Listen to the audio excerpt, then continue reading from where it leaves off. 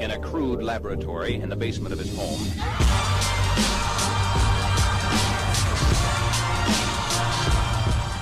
Welcome to the Tech Today podcast powered by CEO Radar. It's your host, John Mayetta. I want to touch on Uber and Tesla separately. Tesla first because it's a quick one.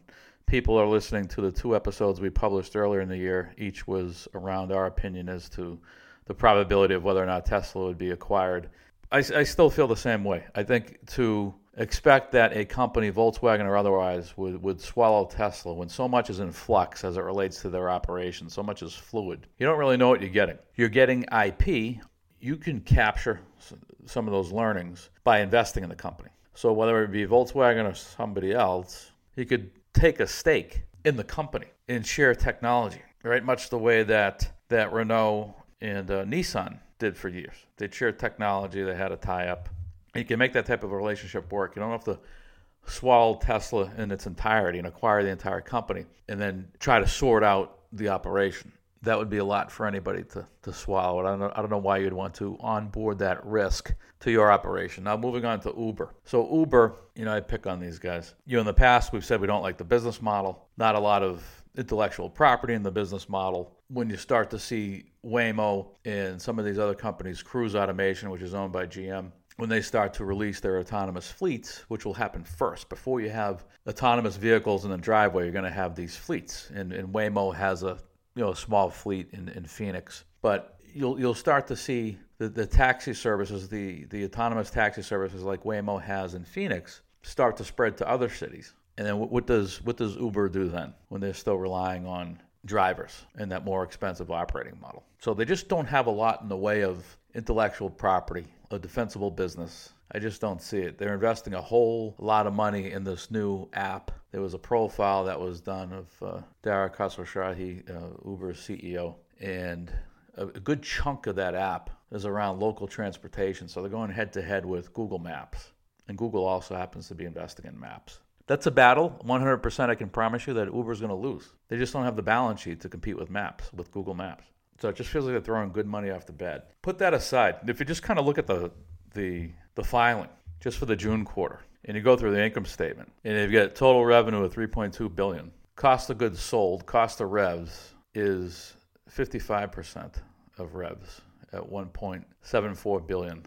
And for Uber, and I'll read this to you from the 10Q, cost of revenue, cost of goods sold. So cost of revs, exclusive of depreciation and amortization, consists primarily of core platform insurance expenses, credit card processing fees, hosting and co-located data center expenses, mobile device and service expenses, amounts related to fare chargebacks and other credit card losses, excess driver incentives, and costs incurred with carriers for Uber freight transportation. Core platform insurance expenses include coverage for auto liability, general liability, uninsured and underinsured motorist liability, and auto physical damage related to our ride-sharing products and Uber Eats offerings. Excess driver incentives are primarily related to our ride-sharing products in emerging markets and our Uber Eats offering. So those expenses are 55% of revenue, and you're not going to see much operating leverage. So in other words, as total revenues grow, that cost of good lines, if anything, would see very modest operating leverage.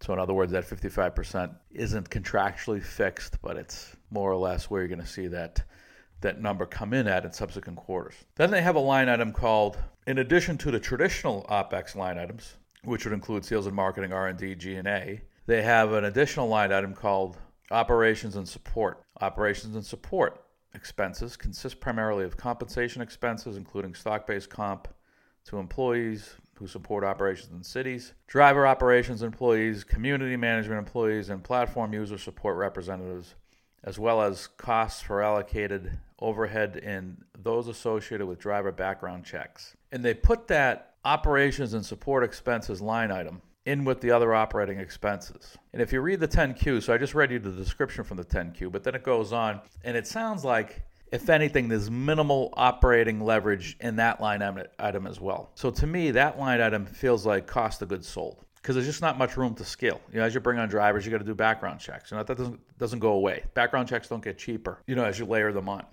So that to me feels like it belongs up in COGS.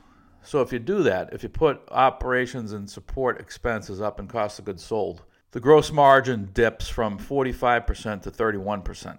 Okay, and both of those numbers are ex stock comp. So now you've got a gross margin that's 30% of revs, 31 to be precise, but 30% round number. And that number is not going to change much over time. So that doesn't give you a lot of room to play with on the operating expense lines. This isn't a software company. Despite the fact that they tout the app, the expenses as a percentage of revenue don't behave like a software company. If you want to call Uber a technology company, it behaves more like a hardware company, right? These aren't friendly margins. Sales and marketing, ex stock comp, 32% of revenue in the June quarter. A little high, not outrageously high. You could probably squeeze that down to mid to high 20s. I don't know enough about the business model to know that, to have a granular understanding of what each additional dollar in sales and marketing expense generates in terms of customer acquisitions and things of that nature.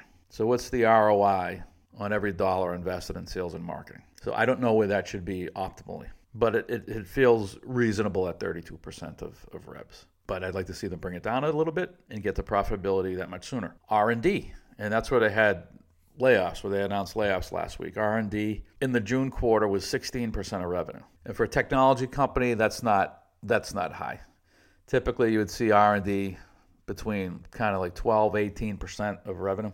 And if you want to develop some real intellectual property, you'd kind of like to see Uber increase R&D as a percentage of revs. Again, I just don't have granular knowledge of the business to know where it would make sense to do so. I know they had some layoffs in the autonomous driving unit, and that makes sense. When you're losing money, you typically don't want to plow money into an initiative like autonomous driving, which is going to be expensive for a long time. It's going to be a long time before you can canvass the United States, or the world for that matter, with autonomous vehicles to provide a autonomous rideshare offering. I mean, just look at Waymo, that has more vehicle miles traveled under its belt than anybody, and it's still not ready to go broad with an autonomous taxi service. Safety's not there yet. It's too early. It's going to be years. So it's good that they're not investing a ton of money in autonomous initiatives, they being Uber. G&A is high, 27% of revs. That number should be low double digits, 10%, 12%. So I don't know what they have buried in that number. I read the description in the 10Q, and it just doesn't give you enough colors to know as to what's really going on there. But there's definitely wiggle room there. So my point being that when Uber talks about profitability, they don't have a lot of room to play with, given that between cost of revenue as they define it and then this operation and support expense line, it doesn't feel like there's a lot of leverage there. And so it doesn't feel like there's a lot of room to get that the gross margin that I calculated, which is the combination of cost of revs plus this operations and support expense line, which nets you a gross margin of 31%. It doesn't feel like there's a lot of leverage there. And I would really like to see them. It's a little deceptive, it feels to me, to have that operations and support line down in the operating expenses. It really feels like, the way they describe it anyway, that it belongs up in cost of goods. So I don't like when companies get cute with numbers like that. So not a lot of wiggle room for Uber as it relates to getting to profitability. So it just doesn't feel like a company you'd want to invest capital in. You don't have a lot of room to play with. And then therefore, how are you going to build a defensible business model, create intellectual property, such that as you scale revs, you can drive meaningful profitability? I don't see where that opportunity exists in Uber's current business model. That's all for now. See you next time.